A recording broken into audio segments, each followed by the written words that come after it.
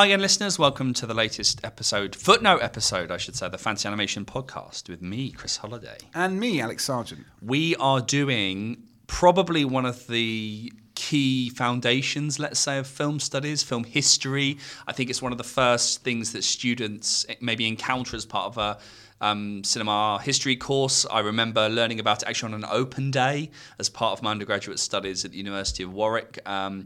It relates to silent cinema, but it also relates quite strongly to fantasy and animation, which is perfect. And that is cinema of attraction. So probably, film studies urtext. You reckon? Yeah, Tom Gunning writing about the cinema of attractions. We'll throw in a Laura Mulvey as well. I was going to say, visual pleasure narrative cinema. But I think there's a Twitter World Cup to be not done. And actually, I think those two things are in conversation with each other because Laura Mulvey writing about spectacle in the late 70s into the 80s at a time when the Hollywood blockbuster and visual effects and narrative and the relationship between narrative and spectacle are being rethought as a result of animation, digital VFX and animation. Tom Gunning publishes in 1986 Cinema of Attractions. So while he's talking about early cinema, he's writing and publishing at a time where spectacle and narrative are being rethought because of the arrival of digital effects technology. So actually, we might think the Cinema of Attractions is something that we relegate to a discussion of silent cinema because that's its focus, but its context is post-classical Hollywood, digital effects, spectacle and narrative, Star Wars, post-Star Wars. So in the same way that Mulvey and Gunning are publishing at the same time about the 70s, 50s, 60s, 70s, 80s, actually, there's a nice link. I've always thought that. Yeah. Anyway, so what is it, Alex? Let's describe the essay. So Tom Gunning looks at the first sort of 10, 15 years of cinema. So we're talking, the early shorts, films that are wide-ranging in their various forms and content. They're as wide-ranging as things as cliched as the sort of, the workers leaving the factory, the Lumiere, actuality shorts. So these are short bits of film taken from supposedly the real, quote unquote, the real world, but see episodes on realism for complications. For full details, But people leaving a factory, people gathered in a park, travelogue films, a shot of New York, a shot of Trafalgar Square, Paris. To things like the early trick films of Georges Méliès, who's doing things like Man with the Exploding Head and Trip to the Moon. Yeah, Trip to the Moon, stage tricks and things like that. And Tom Gunning comes up with this term to describe all these very disparate, often quite contrasting forms, and he's thinking, of course, about the context of how they're being shown, that they're being shown on mixed bills in cinema's early origins coming out of a kind of roadshow, carnival attraction, and he terms the term cinema of attractions to describe a very fundamental shift that goes on between this early form of cinema and what we would associate with kind of narrative cinema, in that this early form, the cinema is the attraction in its own right, and these films are being used to show off the capabilities of cinema, whilst once we get to narrative cinema, cinema is a tool to be used to tell narrative. So when you're going to see these early movies, you're basically paying a ticket to see cinema, whilst when you're paying a ticket to see Casablanca, you're paying a ticket to see Casablanca, and that happens to be told through cinema. Yeah. So animation, well, I suppose broadly speaking, then we're talking about cinema's acquisition of narrative at the turn of the 20th century, really, and certainly cinema's somehow its aspirational relationship to narrative. That narrative would only be integrated after about 1906, 1907. So films that came before it are part of this cinema of attractions that locates a type of cinema as a historical moment in the first few years of the 20th century that talks about cinema's exhibitionist presentationalism rather than narrative absorption. This is before stuff like parallel editing, which can create the illusion that events are happening simultaneously, which is obviously the foundation of dramatic narratives. Here we've often got one short shot or the illusion of one short shot in these trick films of Méliès. And actually Gunning's... Interestingly, there's actually very little mention of animation in Gunning's original attractions essay, though he does mention Méliès' trick film, as I mentioned, a Trip to the Moon, that uses these stop frame effects as part of its staged or film magic. But narrative is often something considered... Well, it's often considered animation and I guess cinema's driving goal more generally, that there was a kind of mission of narrative where narrative was a paradigm that one wanted. Cinema was just getting there. It had to go through this chaotic period of attraction to get to this thing of stories, which is a very goal-oriented and I think incorrect assumption that narrative was always the aim. Yeah. We've had conversations about this interplay between narrative and spectacle. It's not that that narrative didn't exist in these cinema of attractions movies, is that they played second fiddle to effects and attractions.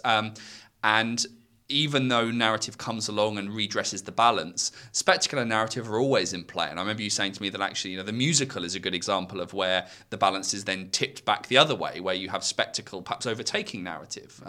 The blockbuster, another good example. Well, and to complicate it even further, I think we as a sort of academic community, we're probably getting to a point where we are realising that all narrative has spectacle and all spectacle has narrative, right? That even something like the workers leaving the factory, there is a narrative at play there. Yeah. There is time, there is duration, there is linearity, and there is spectacle. And also, and people like Tom Brown, who have argued that spectacle tells stories. Yeah, shots from Gone with the Wind, where characters are confronted with this vast open and this is the issue, I think, with when you're teaching stuff like this, and the students say, yeah, this symmetrical is very spectacular. It's a spectacle. What do you mean by that? But also, spectacle can tell stories. A vast vista of hordes and crowds is a spectacle, but it also tells us something narratively about characters and about situations. So,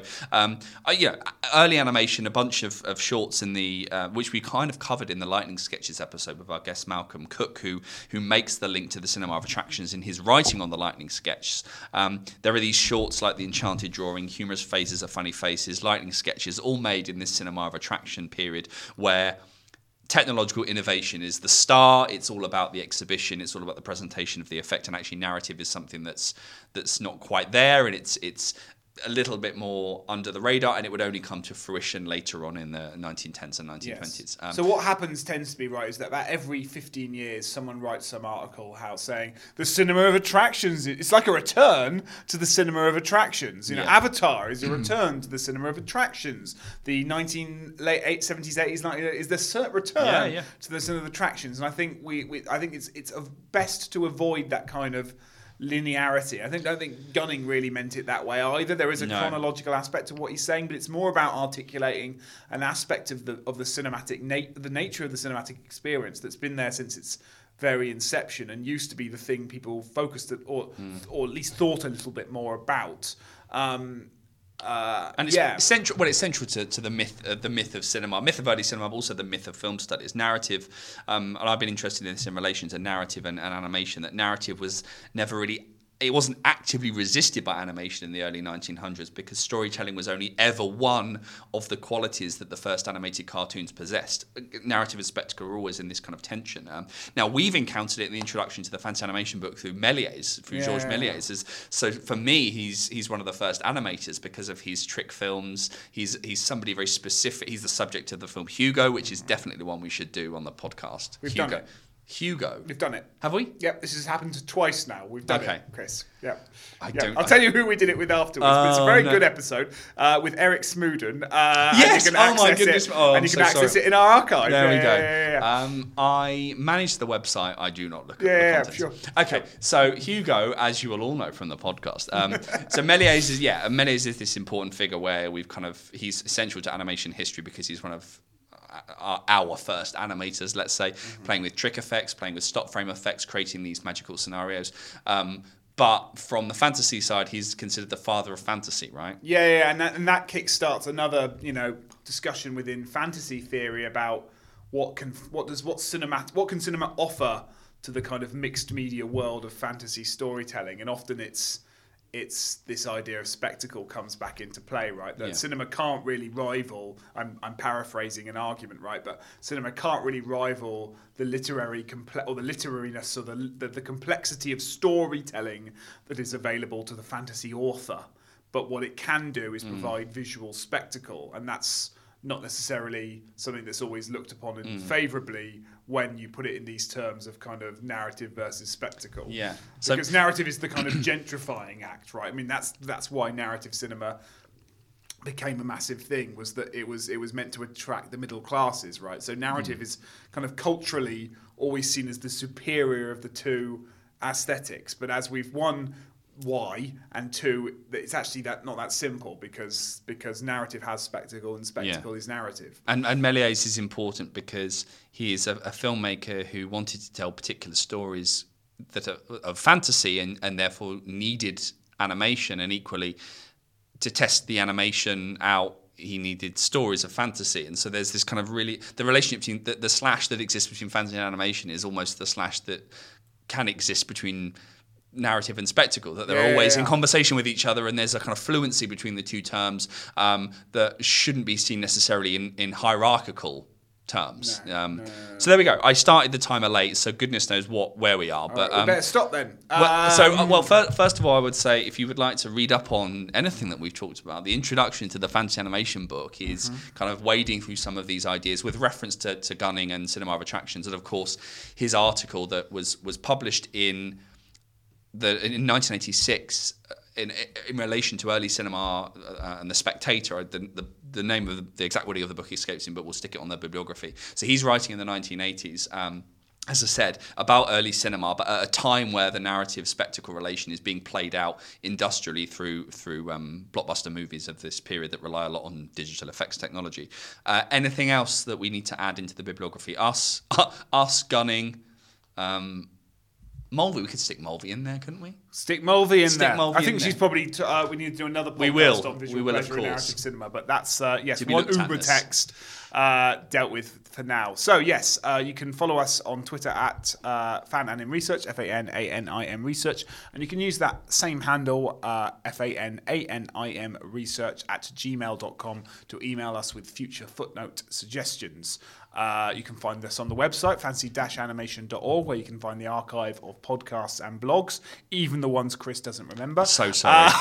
As well as subscribing via all your favourite podcast subscription services. Give us a like, a subscribe, click the subscribe button, and a quick review with a few words and a 5-star would be really, really, really handy. Helps with the visibility and everything. Otherwise, we'll see you next time. Bye.